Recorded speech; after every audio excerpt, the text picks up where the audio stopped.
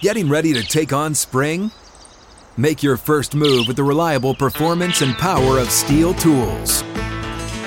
From hedge trimmers and mowers to string trimmers and more, right now save $30 on the American-made Steel FS56 RCE trimmer. Real Steel. The FS56 RCE is made in America of U.S. and global materials. Offer valid through June 16, 2024. See participating retailer for details.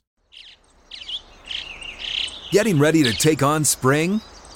Make your first move with the reliable performance and power of Steel battery tools. From hedge trimmers and mowers to string trimmers and more, right now you can save $50 on select battery tool sets. Real Steel. Offer valid on select AK system sets through June 16, 2024. See participating retailer for details.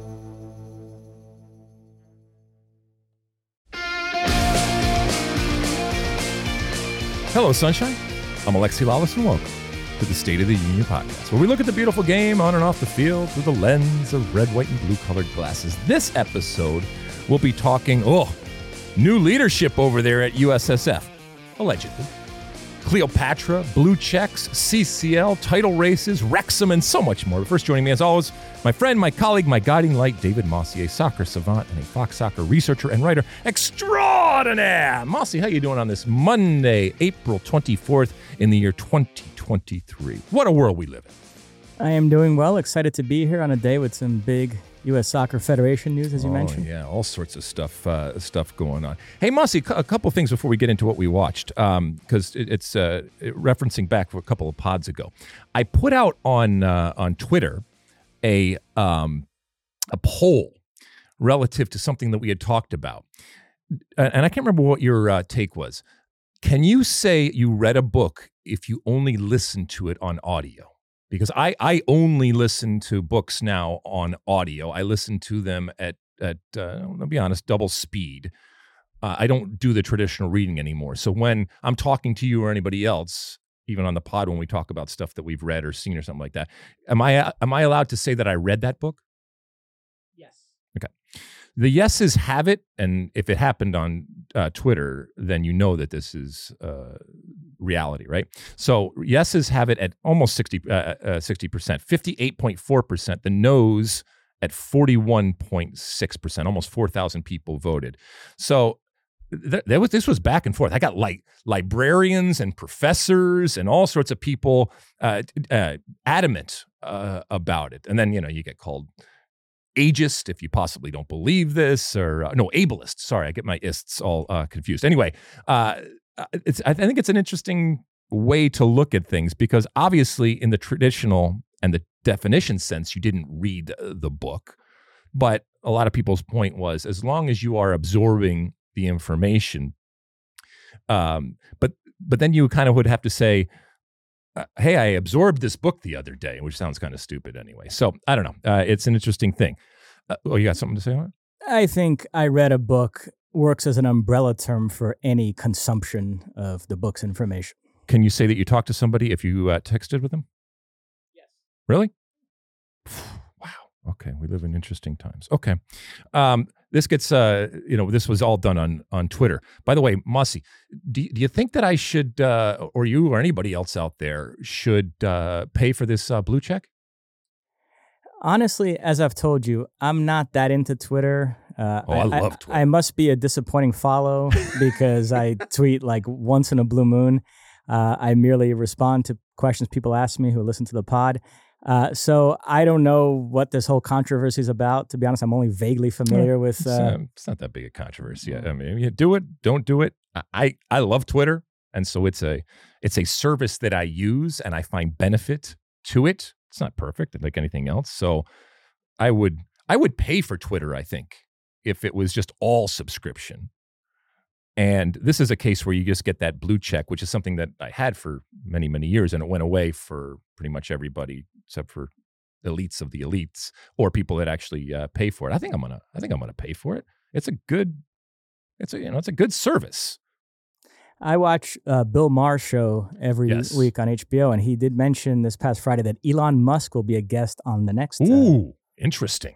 I mean, the dude says and does interesting things with his billions and billions of of dollars out there. Yeah, I think, if he provides a service that I find of value, I'm going to pay for it. And I think if you pay for it, you get you can do longer video. You have the edit function to be able to do things. So you have to make it worth people's while ultimately. But yeah, I think I'm gonna do it. You read anything or watch anything, my friend? Well, we talked about this on our last pod. The Real Madrid-Barcelona rivalry had taken a weird turn as people started relitigating the Spanish Civil War and arguing about which club is the regime's team. And that has sent me down a Spanish Civil War rabbit hole. I watched an excellent documentary on Netflix called The Two Catalonias, which is about the Catalan campaign for independence and this very controversial referendum in 2017. And I have ordered on Amazon this book, Spain in Our Hearts, which is about Americans who volunteered to fight the Spanish Civil War. The book arrived late last night. I'm excited to start reading it this week, so that's going to be my next book.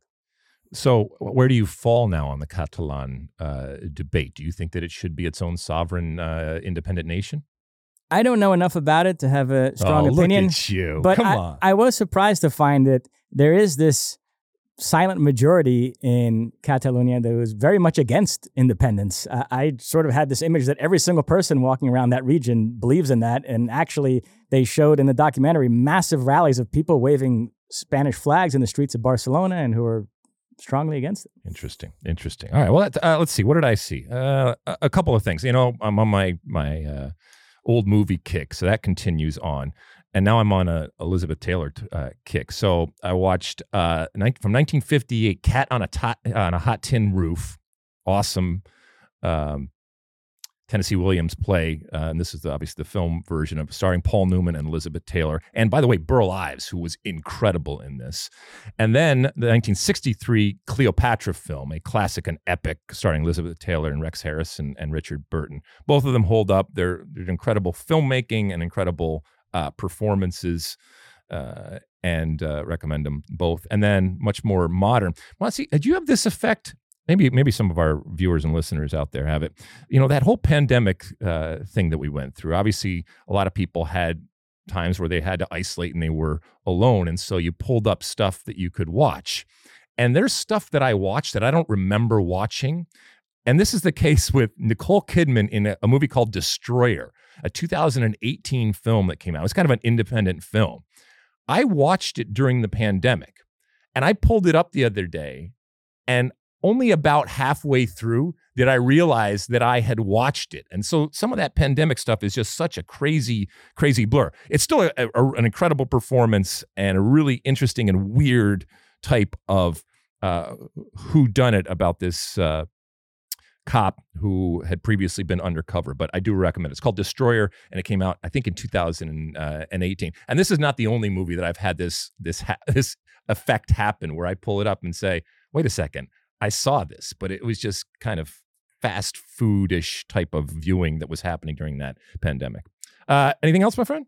That's it. All right, ready? Are you ready to light this candle? Let me enunciate that. Are you ready to light this candle? Let's do it. All right, where should we start? Well, there's only one place to start, right? Big news. We've spent the last 2 months talking about these U.S. Soccer Federation vacancies. A big one is about to be filled. There are widespread reports that U.S. Soccer is set to hire Matt Crocker as the new sporting director. We're taping this on a Monday. They've announced a press conference tomorrow in which presumably they're going to reveal him as the new sporting director. He comes from Southampton, where he was director of football operations. Previous to that, he worked for the FA, overseeing England's youth teams during a period of great success for England at youth level, in which they pumped out lots of good players and won the under-17 and under-20 World Cups. I must confess, I had never heard of this guy until the last couple of days, but at least on paper, based on his resume, he seems to be an intriguing choice. Yeah, credit should go also to The Athletic that broke this story, and this is a big story within our soccer world, and maybe it has tentacles outside of it to a certain extent, because I think people recognize that the United States Soccer Federation is in this moment of change. Some would call it turmoil. I don't necessarily think it is. I just think it's a moment of change, and the pressures and the frustration and the exasperation certainly coming from outside about these roles not being filled, and therefore us kind of being in stasis. I don't think that there is a whole lot of knowledge when it comes to the American side of this of Mr. Crocker.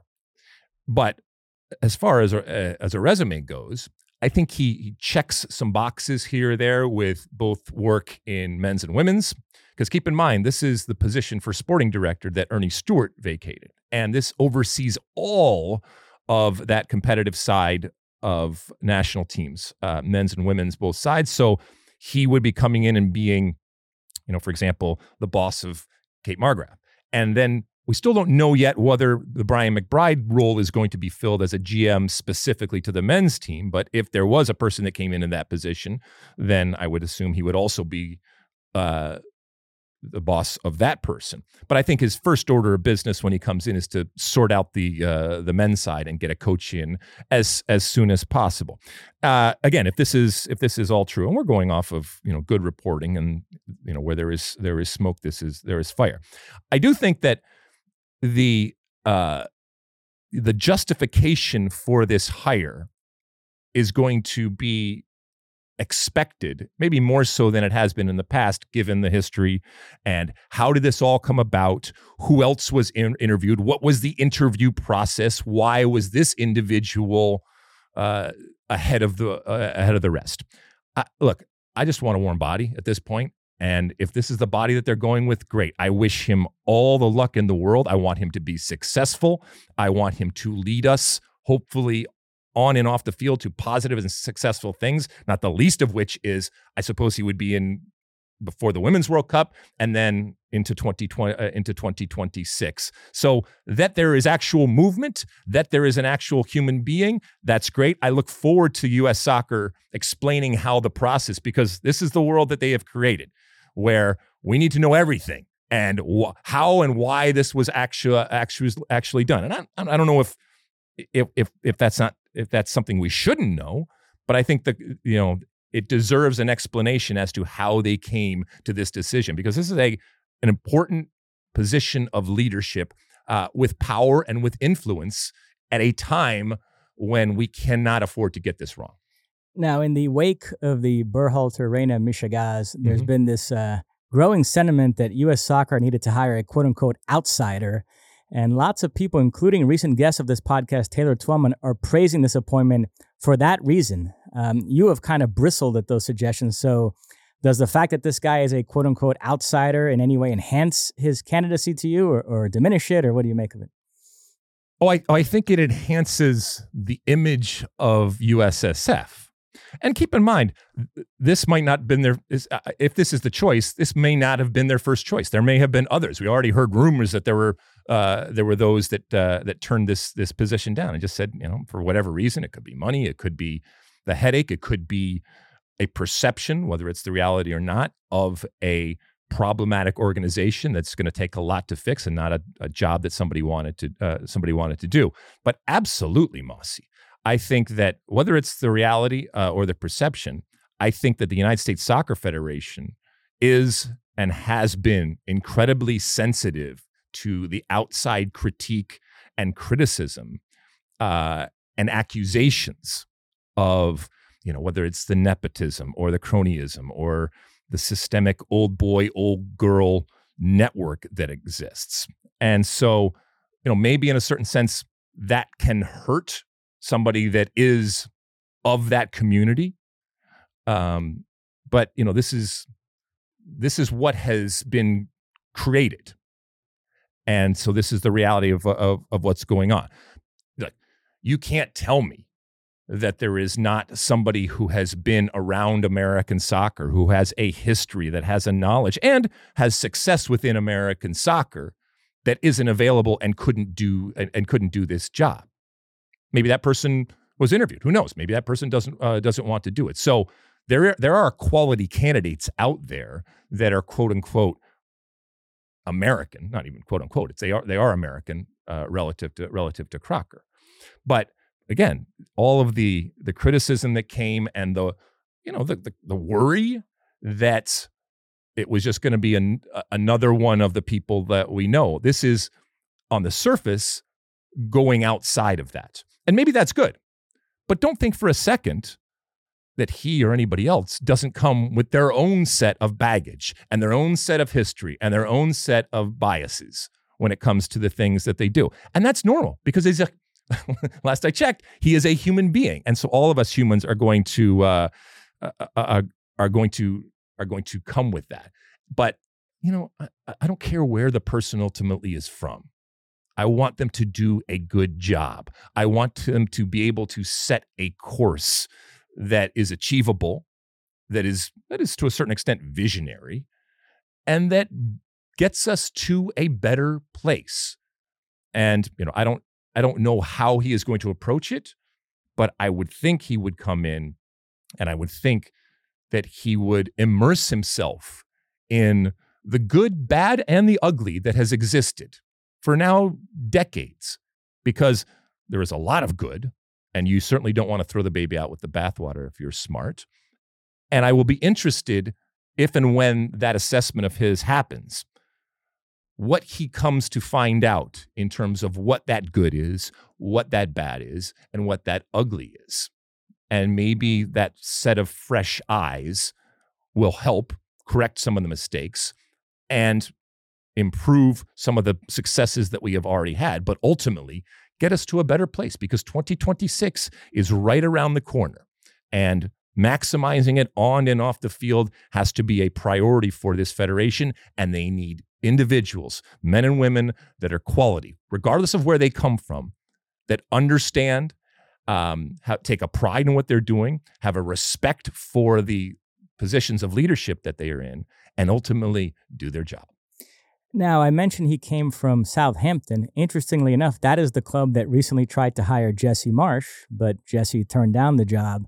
Lots of people are connecting those dots, including another recent guest of this podcast, Doug McIntyre. Mm-hmm. He tweeted that this appointment makes Marsh now the odds-on favorite to be the next U.S. coach. Is that how you see it? Well, again, it goes back to, biases that people come with and baggage that people come with. And, if he's coming in, all already hot and bothered and not bothered, but excited about the potential of Jesse Marsh, which obviously in previous positions he has had an affinity for, then that certainly puts Jesse in a better position. And again, this isn't to say that he's not going to, I would hope, do his due diligence if and when he is hiring somebody, and make sure that he has a good collection of candidates.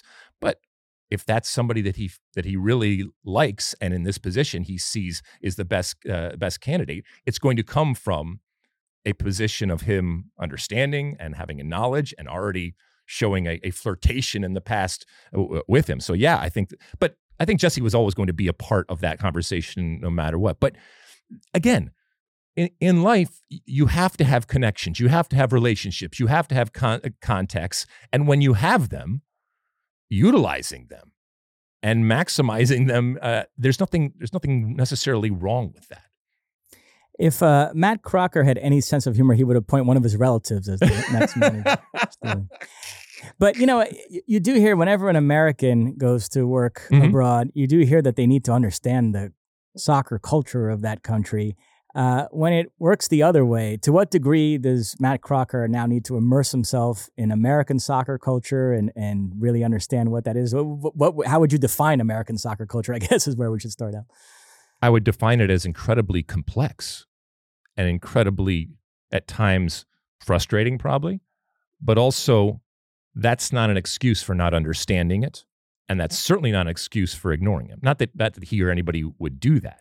But again, I think inherent in this position and this job is a recognition that you are going to do the things, if you don't have that intrinsic knowledge and that history within the game, of immersing yourself in it and understanding, because there's no way you can understand the challenges that you have unless you have some nuance, unless you have some depth, unless you have some understanding. And that can be gotten. This is, yes, it's complex, but again, immersing yourself in the country and culture that you are working for and that you are working to improve, I think that's a no-brainer. I don't think that's crazy to expect And I would say from an internal perspective here, USSF, insist that somebody do that. And I think, because I don't think, one, you're not doing your job, and two, I think you're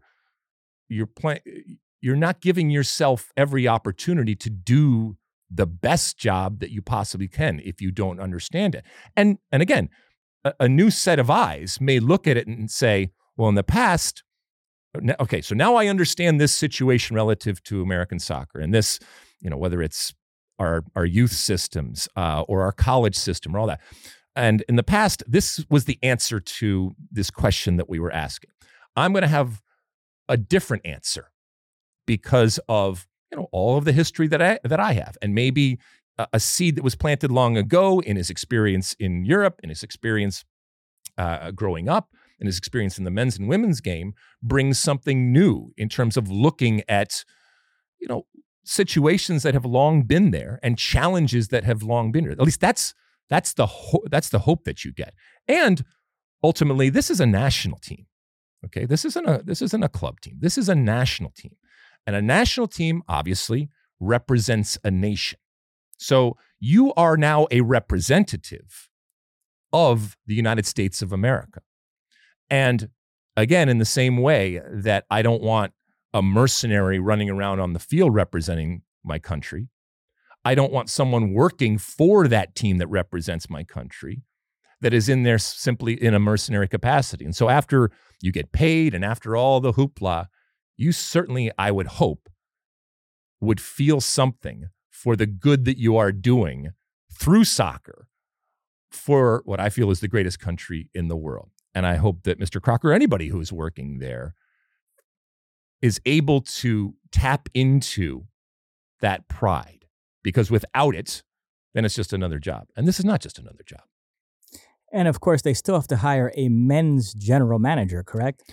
Well, I mean, yes, in that there is that empty position. And there was the thought that possibly they would just split them off. And so Crocker would be the head of the men's side. But it's been very clear that he is taking Ernie Stewart's position and is in charge of all of it. And look, given his background, especially when it comes to the women's game, he kind of, I think it checks some boxes there, and it lends itself to a much more expansive type of overseeing of all of these national teams and all of these programs on both sides. But then it still remains to be seen, does that Brian McBride position of GM specifically for the men's team, is it filled, or does it need to be filled going forward? I mean, because then you're adding another layer and somebody else's voice into who is ultimately picking that coach. So this is only that first step. There might be that second step, which is the GM, and then that third step, which may be the most important one from an outside perspective, of naming the coach. But at least this is movement. At least this is forward movement. And if this ends up being true, I wish him all the luck in the world. I can't wait to meet him and kind of hear how he thinks about the position, what his vision is, and again, ask him what has been done that has been good and what has been done that has been bad. And maybe he's going to take some time to try to figure that out. But time's a ticking, man. You got to hit the ground running. And if I were him and I already know that I have this job, I would have already been immersed just to get the job, and even more so now going forward, so that you can hit that ground running immediately when the official announcement happens. And behind the scenes, you're probably already doing it. If nothing else, he's a good-looking man, I have to say. Yeah, I mean, he looks good. I mean, having good-looking people around is a good thing, right? All right, so big news, and hopefully good and positive news going forward for this federation that has been criticized and maligned publicly and privately now for a number of years. Much of it fair, some of it unfair, but looking to head in a new and positive direction. And like I said, maximize 2026. Matt Crocker, welcome. Shifting gears to MLS, we're coming off another busy weekend. One of the marquee games, Nashville LAFC. Nashville took a 1-0 lead thanks to Hani Mukhtar.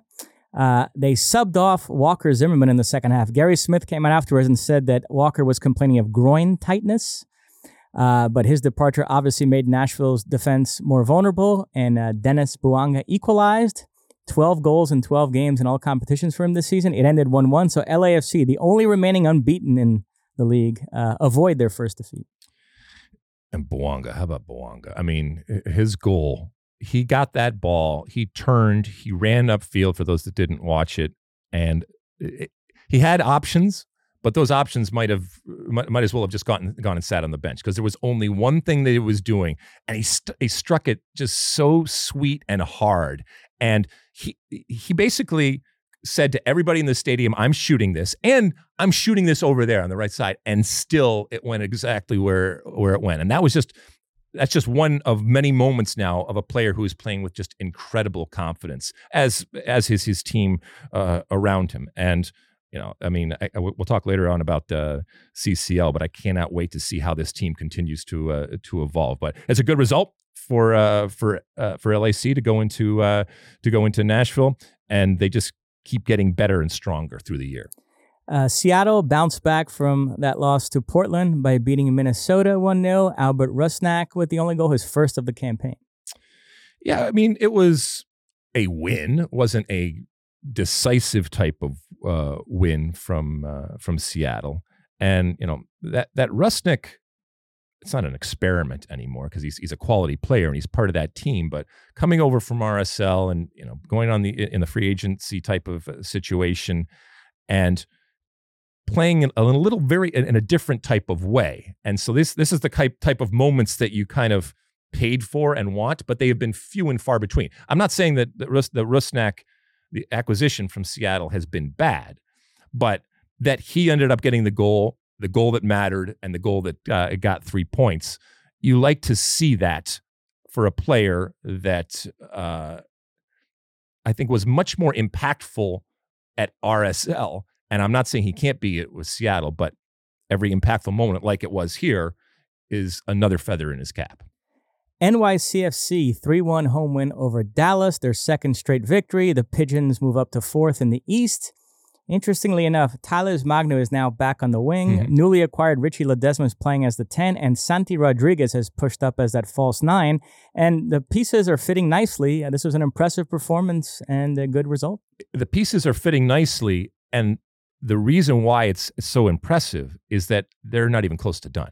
They are going to make changes, and they are going to have additions. And this is not just the only team. We've talked, I was talking to somebody about the need for a striker, and obviously the U.S. and my kingdom for a striker up top. Well, there's teams all over the world that are looking for that striker, and NYCFC is looking for a true number 9 up top. By the way, Austin is looking for one. I mean, you could say others, and there's plenty of other teams out there, but NYCFC as a team in transition to still be able to go at home. I say home with quotes, at least in a baseball field, and to beat a good team in FC Dallas with the knowledge that you are only going to improve.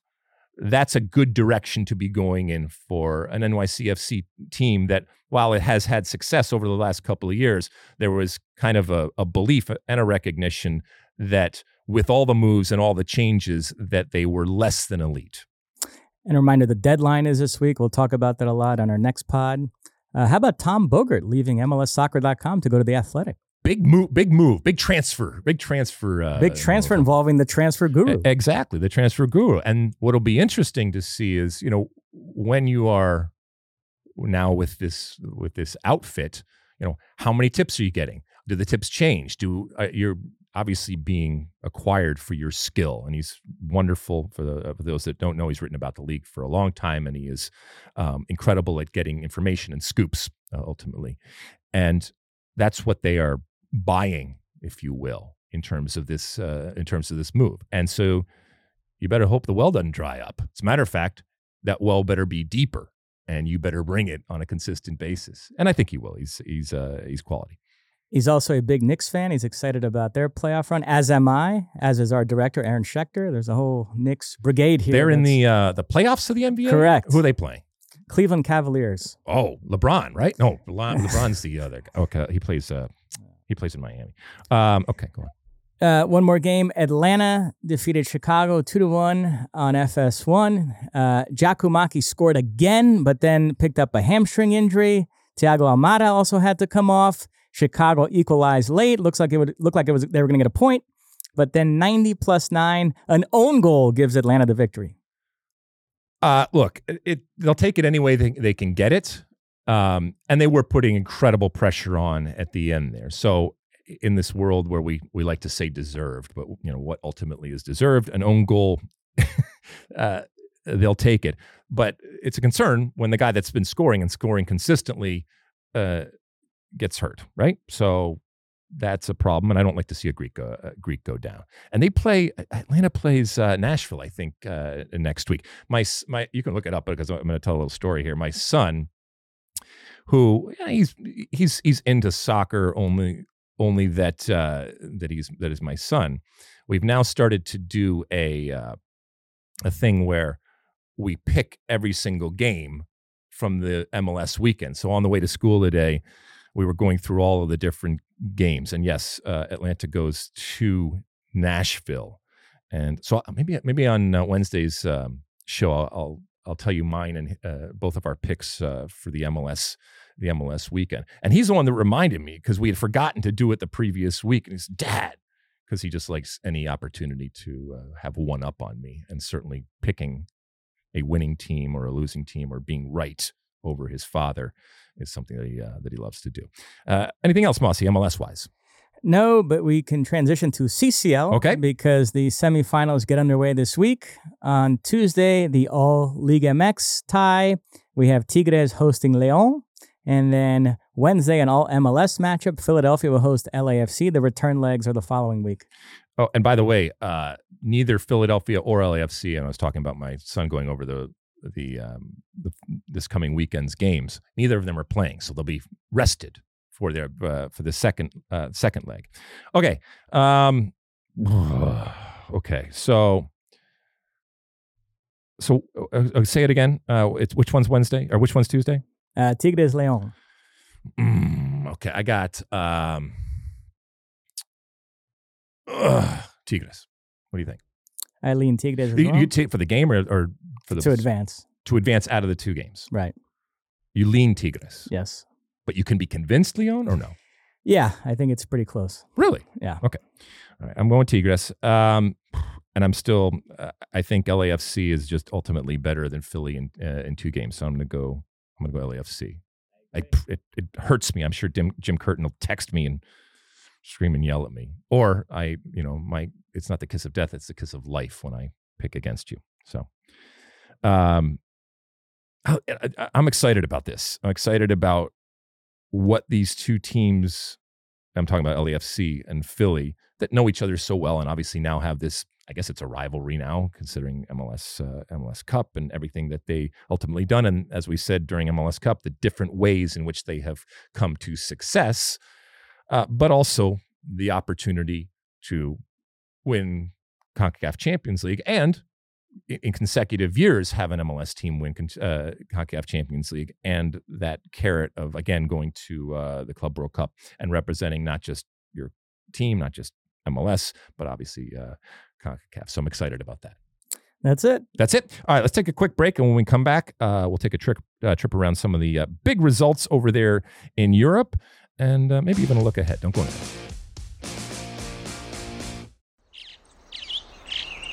Getting ready to take on spring?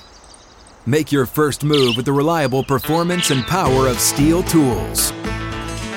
From hedge trimmers and mowers to string trimmers and more, right now you can save $20 on the Steel MS-162 or MS-170 chainsaw. Real Steel. Offer valid through June 30th, 2024. See participating retailer for details. Okay, welcome back. Let's take a trip around Europe, Mossy, shall we? Where do you want to start first? We begin in England, where on Friday, Arsenal continued their implosion with a 3-3 home draw against last place Southampton. I know they rallied from 3-1 down late, thanks to goals by Odegaard and Saka to at least salvage a draw. But nevertheless, this was a terrible result, and I think increases the sensation that Manchester City are going to win the Premier League. Are you comfortable saying that? Or, I mean, do you believe that if we had to go to Vegas right now and you had to bet on a team to win, given where it stands right now, you would put your money on Man City? Absolutely. The gap is 5, right? But City have played 2 fewer games, and those 2 teams will meet Wednesday at the Etihad. Yes. By the time you listen to our second show of the week, that game will have happened. And that, I mean, I guess potentially that could decide it, because there's still some things that could happen. And winning out the games in hand still has to be won out. It's Man City, and they're a really good team. But I had to explain again to my son. I was talking about this with him and explained a 6-point game, and how you look at it as, well, this is both the team that you're chasing, and therefore you're stopping them from getting 3 points, but you're also adding 3 points in that chase coming up behind. And again, I think Man City right now is just very comfortable and loving this position that they are in. And I think that you're seeing a still relatively young and naive type of Arsenal in a place that that this group has never been. And it's within their sight. And that last mile is often the most difficult. And so, I mean, this was bad, because everybody said, all right, Southampton, worst team in the league. This is an automatic 3 points. And they gifted one in the first minute of the game. And you look around and say, all right, well, that was crazy. They'll get over that. And they have 89 minutes to figure it out. And they just kept doing dumb things and set pieces and this and that. It's almost as if they're scared to win it. Arsenal are scared to win the Premier League. The third goal was extraordinary, because that might have been the only time Southampton crossed the halfway line in the second half, and they earned the corner and then scored from it. I know Arsenal were missing William Saliba, but that's not an excuse for giving up 3 goals at home to Southampton. All right, so Wednesday, what's going to happen here? City will win that match. Well, that was short and sweet. Yes. Manchester City, incidentally, is still chasing a treble. They did not play in the Premier League this week, and instead they played in the FA Cup. They beat Sheffield United in the semis, 3-0, Riyad Mahrez with a hat-trick, and then the following day, Manchester United defeated Brighton on penalties after a scoreless draw. So for the first time ever, the FA Cup final will be a Manchester derby. Isn't that amazing? It's the first time ever. I mean, and I'm all for it. I mean, that whole drama and story of red, blue, this side, that side, OGs, nouveau riche, all that kind of stuff is now on display. And the tides have significantly turned in terms of where Man City sits at this point relative to Manchester United. Now, Manchester United has been in worse positions, but that battle for hearts and minds that happens in a place like Man City, and because these are 2 now global brands, the battle extends well beyond Manchester. But I'm excited. I would watch it, simply because this is for bragging rights within that city. I'm going to do a little ad-libbing in this segment, Ooh, okay. much to Sean Sullivan's chagrin. Yeah, we know. It sounds like Chelsea's next manager will be Mauricio Pochettino, but he would only take over in the summer, and we expect Christian Pulisic to leave, so he will never actually manage him. But nevertheless, he's emerged as the favorite there, Pochettino. You happy with this? I mean, there are Poch fans. I mean, Ali Wagner worships at the altar of Pochettino. Well, she does, because she's a Tottenham fan. Exactly. It'll be interesting to see how she reacts to him taking over at Chelsea. I think that she would find it within her heart and soul, because ultimately she's a romantic, and she loved him for what he did and the way that he did it. And so I think that doesn't mean she's would be suddenly be a Chelsea fan, but I think she'll give him plenty of love. I continue to say a good destination for Pulisic would be Newcastle. We had a Newcastle fan on Twitter implore us to give them some love today, and I will, because they hammered Tottenham 6-1. Speaking of Spurs, there you go. Yep. Alexander Isak, Joe Ellington and company putting on a show. It is now looking like Newcastle are going to finish in the top 4 and will be in the Champions League next season. And, they've done it with smart hiring and, yes, an influx of new ownership and therefore new money, but there are plenty of players that have been around that are still contributing. And, this is kind of what you wanted, right? This is the proof of concept in terms of the new ownership and the new direction. And next year, if all goes well, playing in the Champions League, and that reemergence of this once great but always big club to a stature that I think Newcastle fans and fans alike have kind of expected and not got. Warren Barton and I text after every Newcastle game. God. He is in dreamland right now. He must be insufferable. My goodness. More so than normal. Good God.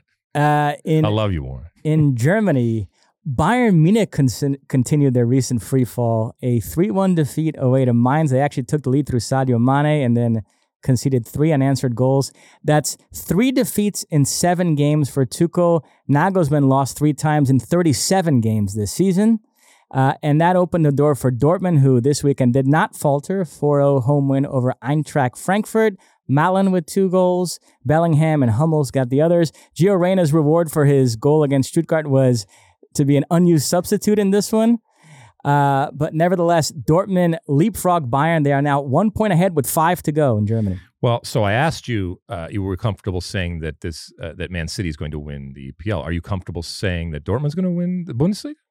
No, but this is the first time where I'm definitely not comfortable saying Bayern are going to win it. Until recently, we still had this idea of, it's a race, but deep down, we all know how this story ends. I'm not so sure anymore because this coaching change has been an absolute disaster for Bayern. And, we were talking, I think, last week on one of the pods about this performative aspect of Bayern Munich winning the Bundesliga title because they do it so much, and really it's bigger things, especially Champions League, UEFA Champions League. And, now we're in a situation where it's one thing if you're, performance arting winning the title, but that's the very least that should be expected. If that goes away too, then you got to clean house, especially upstairs, that house upstairs with Oliver Kahn and those types of guys. Out. Ouse. 2 more for you. Barcelona beat Atletico Madrid 1-0. Ferran Torres with the only goal. That puts La Liga completely to bed. Mm-hmm. And Napoli won 1-0 away to Juventus. Napoli can clinch the title next weekend. It'll be their first Scudetto since the Maradona-inspired triumph in 1990. Although the big news in Italy recently is that Juventus got their 15 points back on appeal. So that's turned the top 4 race upside down. Absolutely crazy. Now, there's another appeal that the points might get taken away again, but for now, at least, they're in there. They're third. They're battling with the likes of Roma, AC Milan, Inter Milan, Lazio, and a couple of teams are going to be left out.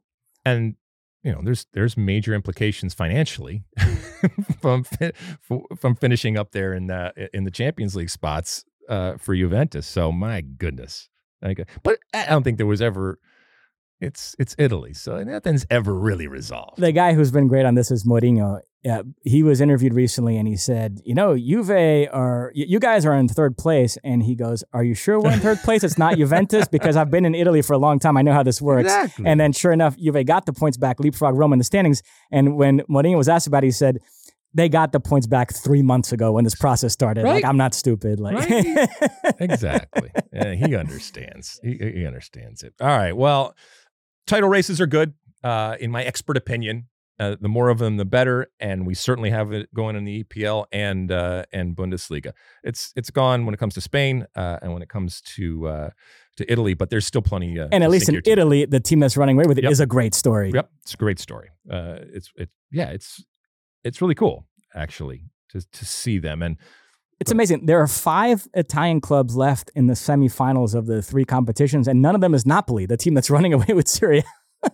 Yeah, but they will celebrate this and rightfully so. I mean, I remember when I was playing back there many, many years ago, even then, it was made very clear to me by my teammates and then by the experience of going there that yes, it is part of Italy and a proud part of Italy, but it's in the South, and they look at themselves in a very different way. I mean, you need look only, for example, to the way they treated Maradona and treat Maradona, and they're incredibly protective of what that region and obviously what Napoli is. And so the pride and the celebrations are justified, and I think are going to be off the hook.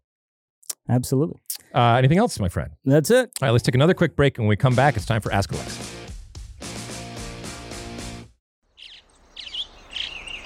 Getting ready to take on spring? Make your first move with the reliable performance and power of Steel tools. From hedge trimmers and mowers to string trimmers and more, right now save $30 on the American-made Steel FS56 RCE trimmer. Real Steel. The FS56 RCE is made in America of U.S. and global materials. Offer valid through June 16, 2024. See participating retailer for details. Okay, welcome back. It's time for Ask Alexi, that point of the show where you either ask us questions online on all the social media platforms using that hashtag Ask Alexi or Ask Mossy. But keep in mind that our social media handles out there are SOTU with Alexi. Or you can call in to our State of the Union podcast hotline, which is 657-549-2297. That is 657-549-2297. What do we have this week, Mossy? We have a voicemail. Let's take a listen right now. Hello, this is Roman Lopez from Yakima, Washington. So on Ricardo Pepi with his club situation, I was wondering, would you think it would be a benefit for him to play for the U-20 U.S. team in the U-20 World Cup? Thank you. Okay, thank you, Roman. It's interesting because normally you would say that the opportunity for a young player to play in a Youth World Cup is something that you want to take advantage of because you are in the storefront window. There are plenty of teams that are looking and shopping for young talent, and that this would increase your cachet and your reputation and your credibility. I'm not sure that Pepi right now needs that. He's kind of done the club version of that, where he went out on loan, he's scoring a boatload of goals for a team that's struggling, and kind of recaptured that. Now, look, does it hurt to go to a Youth World Cup and to star? No. By the way, Mossy explained to the folks he is able to represent the U.S. because of how young he is. What's the year that we are? So to play in an under-20 World Cup, you have to be under the age of 20 on January 1st of the calendar year in which the tournament will be played. So Pepi was born January 9th, 2003. He didn't turn 20 until January 9th of this year, so he does just make the cut, so he is eligible. Yeah, so apart from the pride and the experience of playing in a Youth World Cup, there's the individual potential that exists from having a good World Cup. And, that has to be weighed by the player. And nowadays, these are all professional players for the most part. And they have agents, they have representation, and they're strategic in picking and choosing it. And so this isn't the full national team, where I think that there's also a recognition of you're representing your country at the full national team level. So yes, he can. To answer your question, Roman, I don't think that he needs to, and I don't know if he wants to. What do you think? Well, first of all, the Under-20 World Cup that Roman is alluding to takes place next month. It's in Argentina now. It was originally in Indonesia, but got taken away from them. The draw occurred for that tournament this past Friday. The U.S. Was placed in a group with Ecuador, Fiji, and Slovakia. That tournament will come your way on Fox Sports. And yet, we go through this every Under-20 World Cup with the U.S. American fans, they're thirsting for some kind of global success, something outside of a CONCACAF context. And so they always talk themselves into players who deep down they know are probably past the point of playing in a Youth World Cup because they're already very much in the mix with the senior team. And they say, well, why don't we, quote unquote, go for it in this Under-20 World Cup and send the absolute best possible team we can, and maybe we'll win it, and that'll be a nice feather in our cap. It tends to not go that way because these decisions are made more based on players' development. And so you'd have to convince the player that there's actually a benefit to him playing in this tournament. And as you mentioned with Pepi, he might feel like he's beyond this and he feels like he should be starting for the U.S. senior team.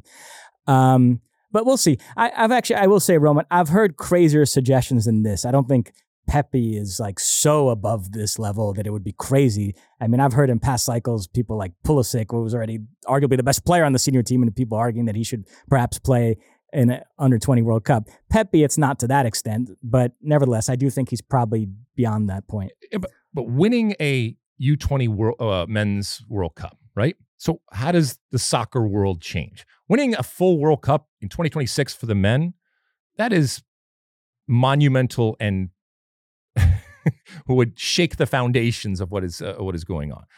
So the reason why I think we as Americans look to these youth teams is because at times we're insecure.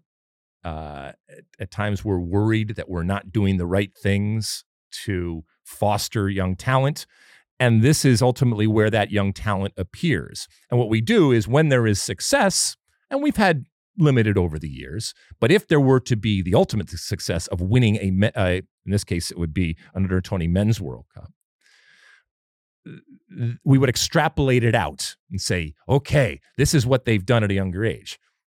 Keep in mind that that's not always how it works. As a matter of fact, it doesn't work like that the majority of time. I mean, you can look at plenty of youth teams that and youth nations that have been really, really good, especially at the youth level. You can look at Africa also, plenty of nations that have done things at a youth level, and they haven't been able to parlay that into success of the full national team, which ultimately is the goal. And I'm not saying that I don't want to win this, and I'm not saying I don't want to take a competitive team out there, but it's not an elixir. It's not a magic bullet. Even though I would love to see it happen, and there are plenty of really, really good players. I think with or without Pepi, I think this is going to be a competitive team and one that I want to watch. It will be interesting to see once the squad is announced how compliant MLS clubs are in releasing players, especially guys that are already key contributors for their clubs. So that's always a battle when it comes to youth level because the clubs are not obligated to release players for this tournament.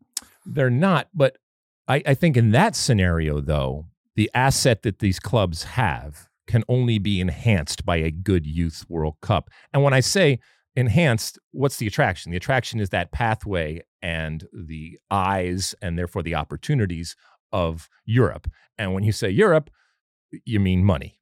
And so these assets appreciate now a good World Cup. And now whatever eyes were upon them, now there's that much more. But more importantly, their price tag has just increased. If I may put my Brazil hat on here for 1 second. Sure.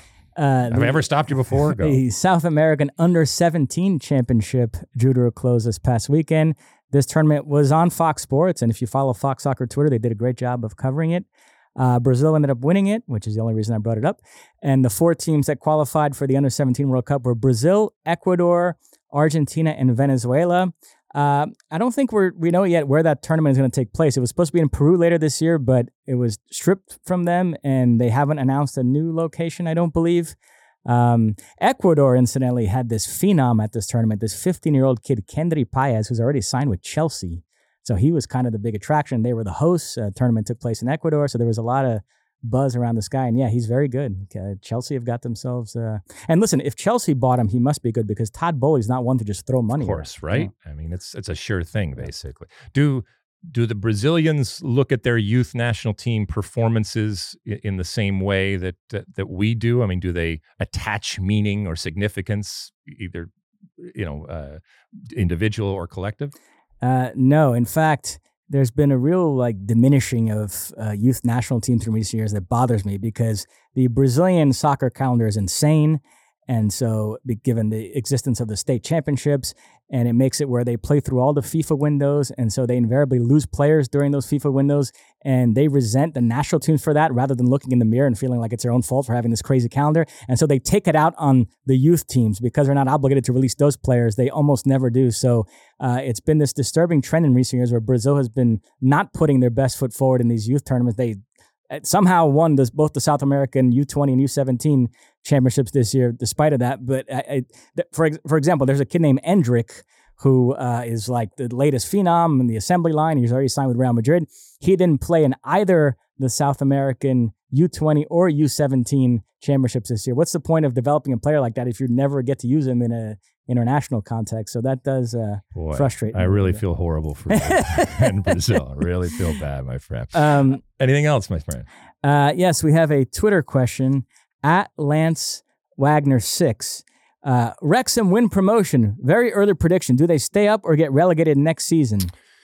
Okay, so in case you missed it, Wrexham achieved promotion.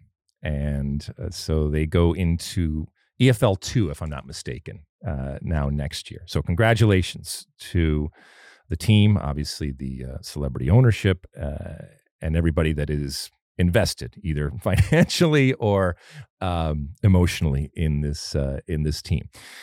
So a couple of things. As those of you that have listened to this show know, I have not watched the show, and I'll be honest, I have not watched the team.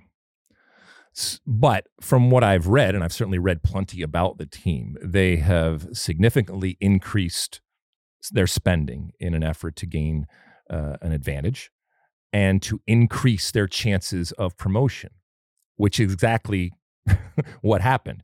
And so it worked. There is proof of concept in terms of what they are doing.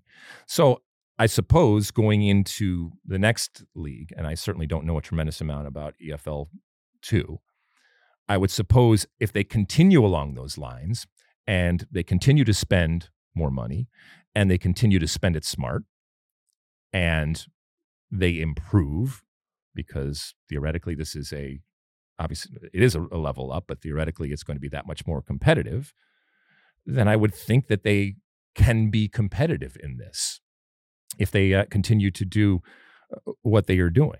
But I don't know if they stay up. You watched the show, right? Or I did. Watched the show? No, I'm all in on this story. I think it's great. So yeah, this past weekend, Wrexham, they clinched the National League title, which means automatic promotion to League 2, which is the 4th tier. And I absolutely think it seems like those owners are still very invested. They're going to keep spending money. So I don't think they get relegated. If anything, I think they're a strong candidate to get promoted again. You think? Yeah. But you think because they are just going to spend the money that it takes to hedge their bets to increase their chances? Yeah. Okay. Got it. I will say this, though, because when this happened, a bunch of people on Twitter were screaming and yelling at me and saying, "Hey, you see, this is why promotion relegation exists," and this is, and calling me names and doing all that, more so than they do normally.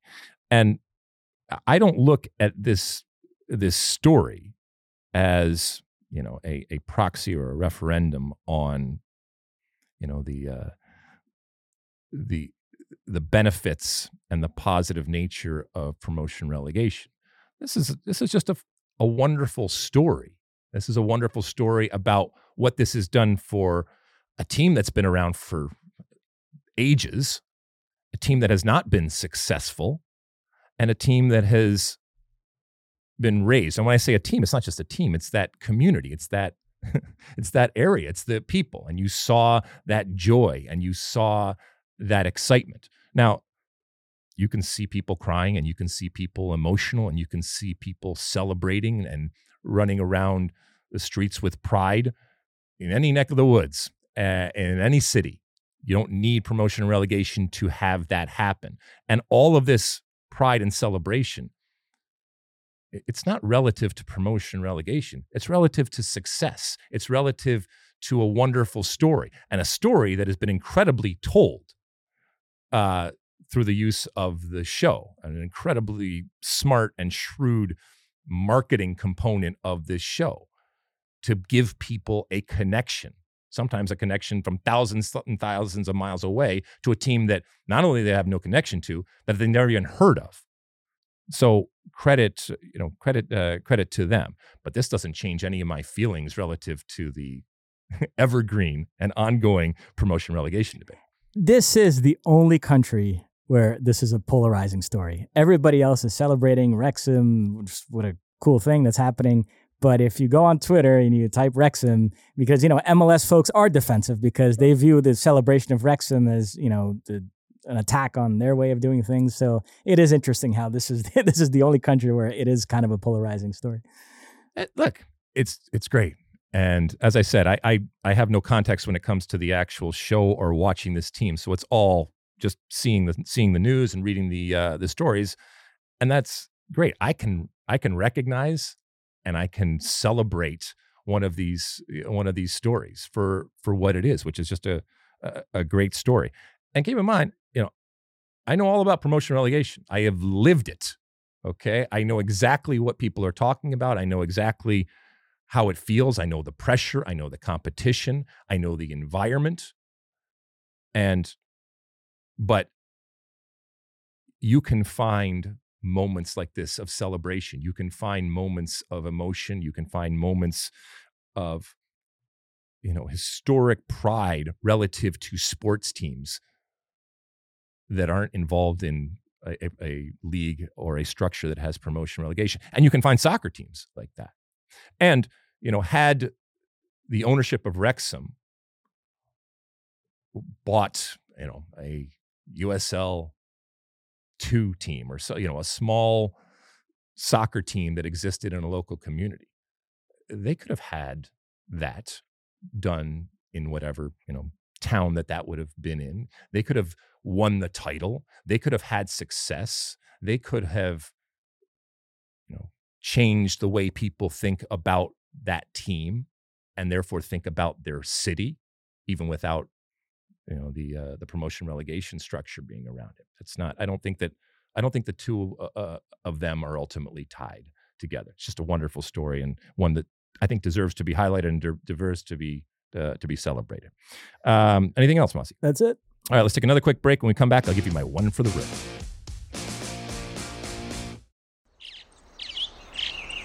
Getting ready to take on spring? Make your first move with the reliable performance and power of Steel battery tools. From hedge trimmers and mowers to string trimmers and more, right now you can save $50 on select battery tool sets. Real Steel. Offer valid on select AK system sets through June 16, 2024. See participating retailer for details.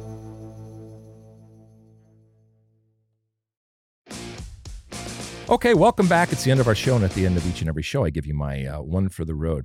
A few days ago, Mossy, I was on that Twitter machine again, and someone was talking or asking me about AI. You know that AI thing, the artificial intelligence out there, and all the things that are happening, and all the computers taking over things. You've heard about this, right? So someone was asking me about how they think, because if it's going to take over everything, then obviously soccer is part of that. How is AI going to play a part going forward? And I certainly don't claim to be an expert when it comes to the technology and all of the capabilities, but I can read and I can see, and I've been around a while, and I have certainly lived through moments where technology that would blow people's mind has taken over and ultimately been harnessed by humans. And so when I think about the future of the game, I know sometimes in the past on this pod we've talked about rule changes and what's going to change the game. I think that whether it's the U.S. national team or any club team out there, or any national team out there, or any team in general, because it is tangible and it's there to be utilized. Like any other technology, analytics and all the different things that have come into play, I think when it comes to game planning and tactics and scenarios and possibilities and scouting and all of these different things, I think it really is limitless in terms of how you can incorporate something like AI into a soccer situation. Does it ultimately get to a point where machines are making decisions that in the past humans were making? Maybe. But I think as long as we are around, and and we're still around, for when I say we, I mean humans, and I can confirm that I am one too, I think that what you're just going to see happen is more information. I don't know if it becomes information overload at a certain point, but more information that therefore enables humans to make a more informed decision. And whether it's lineups, whether it's players to sign, whether it's off the field and how to access fans, what direction to go in, marketing, all of these different things, the ability to not just do things quicker, but to do things more targeted and therefore more effective. Everybody's been looking at that forever. Will it mean that jobs will be phased out? potentially, like in any industry as it develops and it evolves. But it also means that you're still going to have people that are going to be able to access this and understand it. And like anything, the ones that are able to interpret it the best and use it to their advantage are the ones that are going to get the benefit and have that head start against relative to everybody else. I would think that there are already very smart people within organizations that are looking at this technology going forward and are trying to theorize and then put in practice how they are going to use it. And if you're not, then you're probably not doing, if that is your job, is to figure out these things, then you're probably not doing your job. And by the time that you do figure it out, the others will have gained a significant advantage. I don't think, at least from a sporting perspective, it is necessarily something to be wary of or scared of. But, I do think that our game, I know I'm not supposed to say our game, but the game of soccer, and by the way, not just the game of soccer, but sports in general, are going to look very, very different. And I'm not just talking about 100 years down the line. I'm talking about 2 years down the line, 5 years down the line, when, hopefully we're still around. And that's, again, not anything to fear. I think it's actually something to be excited about going forward. Anything before we go, Mossy? That's it. You know what? Anything to say? All right. That's cool. Well, thank you for checking in with us here on the first pod of the week. Thank you for reviewing and downloading and subscribing and rating and doing all the different things that you do and have done to make this podcast a success. And it is a success, but we don't rest on our laurels. We continue on. And that's why we have opportunities for you to let us know what you're thinking.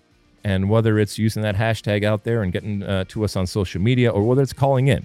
And, while the State of the Union podcast hotline, again, 657-549-2297, 657-549-2297. While it is oftentimes used for questions, it's also there to stir debate. And so if you have a comment or a suggestion out there, that is certainly something that we want to hear too. But that people are accessing that makes us very, very happy.